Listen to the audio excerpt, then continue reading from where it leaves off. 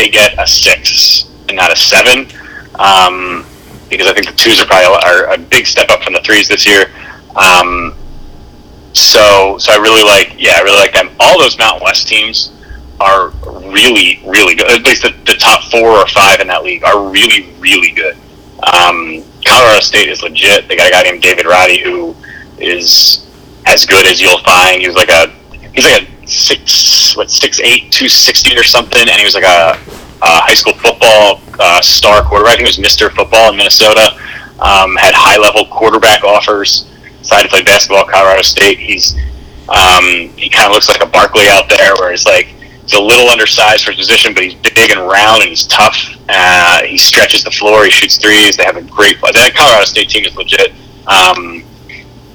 San Diego State is always going to guard you. They are a tough watch on offense. If you don't like missed shots, you might want to skip that one as far as a watch. But they're certainly fun to bet on because they are impossible to score on. They're the old school San Diego State teams where they're long, they're athletic, they get in every passing lane, every shot is contested. They don't really care about bad shots or turnovers. They take them all the time, they turn it over all the time, but they will not let you score, and it's fun. And Boise's out there. I don't know if you mentioned Boise. The Mountain West is great. It's great. Wyoming is really good. They have 2 of the best players no one's ever heard of in Maldonado and Ike. It's one of those, the mid-major teams I like a Wyoming, where they have a star guard who's a big guard and a star inside player, and they work the 1-2 game in a mid-major conference. It's, again, don't take any of the Mountain West teams lightly, either now or in the dance.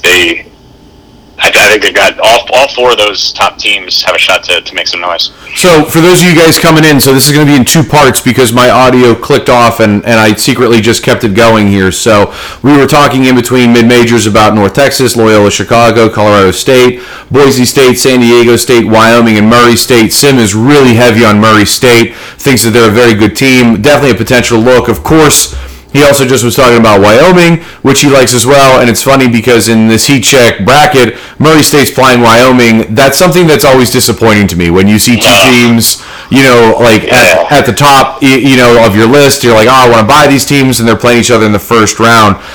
Fermi, did you have any different teams in there that you wanted to bring into the conversation? Well, so I have one question. This team, unfortunately, may not even make the tournament, but Rutgers right now for Lunardi is penciled in as a 10 seed. They're very much on the bubble, but I love the makeup of this squad. I think they have 2 really good scorers in Baker and Harper. They have Omori, who's probably the best recruit that Rutgers has had for a while, in terms of number of stars and highly touted.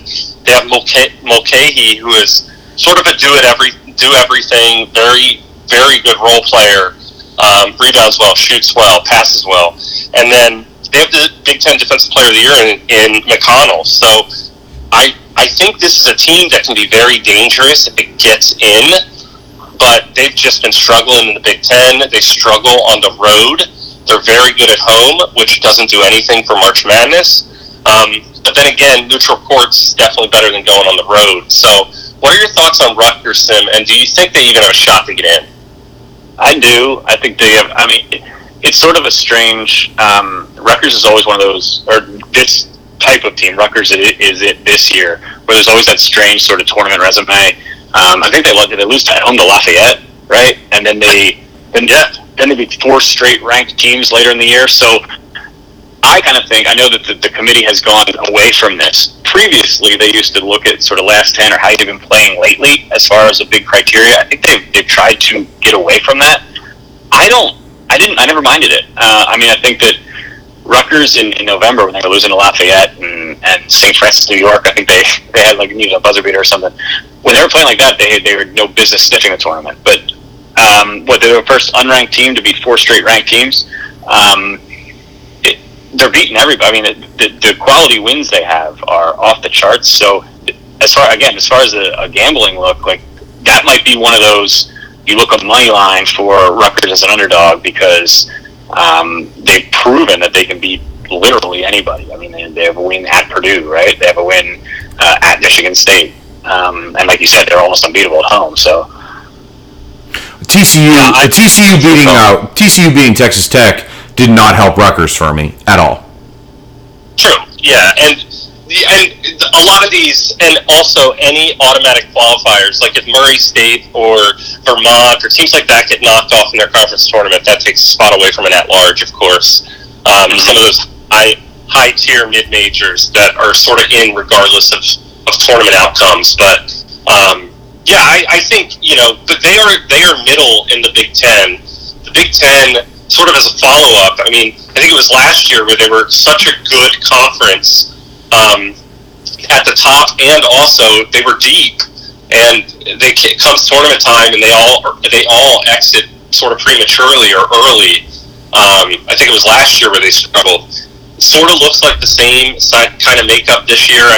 Purdue, Illinois, Wisconsin, Ohio State, Iowa, 5 ranked squads, all capable of winning and making runs in the tournament.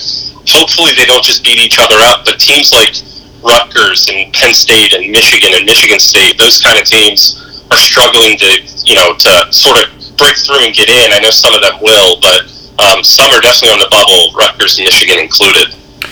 Sim, real quick here to wrap up. We don't want to hold you up any longer than we have. You've done a phenomenal job for us. I'm going to list 4 teams twice for me. You tell me your favorite. Ready? Providence, Illinois, Houston, and Alabama. Oh, man, that's tough. Probably Illinois. Providence is magical, though. I don't understand. I love the team. I love the roster. I don't love them as top 10 good, but they'll win every close game. And some people say it's luck. I don't think so. I think that there's a makeup of team to do that. I would still take Illinois. I love Houston and Kelvin Sampson, but he lost his top 2 scorers. Kelvin Sampson's that good to almost still be in the conversation here, but give me Illinois. Those 4. Texas Tech, Tennessee, Purdue, Baylor. Oof. I think Baylor's best team there. Oh, that's it. You're never coming back on this ever again. That's it. Sorry, I didn't know. That's it. I'm Texas Tech graduate. There it is. I've been playing. I love Texas Tech. I was surprised they were even. I was getting ready to say Texas Tech, and then you gave me Purdue and Baylor. So I see how high you value them, and I don't disagree. I think that they're in the conversation with those 2. But I think Baylor is a better shot at national title. I am worried about Purdue. Their offense is unbelievable. Their defense is not. Teams that bad at defense, they can beat anybody, but to win 6 in a row, I love the team. I hope they do it. They're fun to watch, but no thanks. You're a Texas Tech grad? I am, but here's the thing. I've been with them for 5 years, so I can say I'm a fan. You just can't jump on the bandwagon when they're winning. I am totally against Texas. I have no idea how they could be anything above a 6 or 7 seed in this tournament. I think they're totally overrated. I think they're getting brand name with Chris Beard, and I can understand that. But Adams from Texas Tech has done a phenomenal job with the team. He's done a great job in the transfer portal, and he has built. I follow them on Twitter and catch up on their news and everything. He has built a true culture down there, and they have a chip on their shoulder again. And Chris Beard did a very good job putting a chip on their shoulder out there in West Texas. And Adams came in and was like, not today. So I think it's Adams was with them the whole way, right? Wasn't Adams with them the whole way? Is there? I'm not saying this. Don't take out of context. Is there a chance that Adams is the reason Beard was so good? He's the defensive mind and. Right? I'm not saying that. That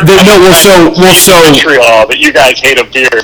Well, so the issue is I don't hate anyone because I'm fine with it. I'm not going to be that violent, but my thing is that he told Adams they're not going to hire you. Why are you staying? Come with me.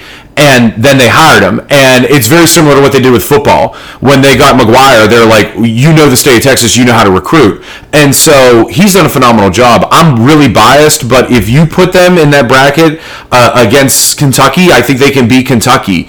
And then I'm just totally biased just to get them out to see if Arizona can make it out that far.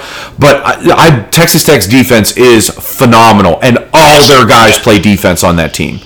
All of them. So I would take you just put them in again, in a quartet with Baylor, and I'm incredibly high on Baylor. So that's the only reason I am with you 100% on Texas Tech. I think they're excellent. Fair deal, Fermi. Anything to wrap up here in closing? No, man. I'm just super excited for CTC, and of course the big dance. It's right around the corner. Conference tournament's kicking off this week, so it'll be action packed for the next couple months, 2 months. Bryan, anything you want to say in closing? No, I just appreciate the conversation. Any college basketball talk is good talk. So, well, here's the good news. The good news is you might be having it again in about 6 days whenever this podcast doesn't upload right. So we'll just pretend we'll have this whole conversation again, and we'll see what happens at that point. We'll have more information. So for those of you guys who are following us and sticking with us, what's going to happen here is we're going to follow the CTC all the way through. We're going to be tweeting stuff out. We're going to be talking picks. We're going to be talking games, doing the whole thing in preparation for our March Madness. Sunday selection will come out after we have that Sunday selection. Mr. Furman, I might actually do it live this year. I don't know. I have to talk with him, but we're definitely going to talk our brackets. We're definitely going to talk about Calcuttas if any of you guys are doing those, and then we're definitely going to look at the opening round, the 64 and the 32 round games for the 2022 March Madness. We appreciate you guys joining us. For any of you new listeners who came to listen to Bryan, he's only here once a year, but if you continue to stay with us, we appreciate it. If not, we understand, because when you're with the Anonymous Gamblers, it's only a problem when you're losing. See you guys in a couple weeks.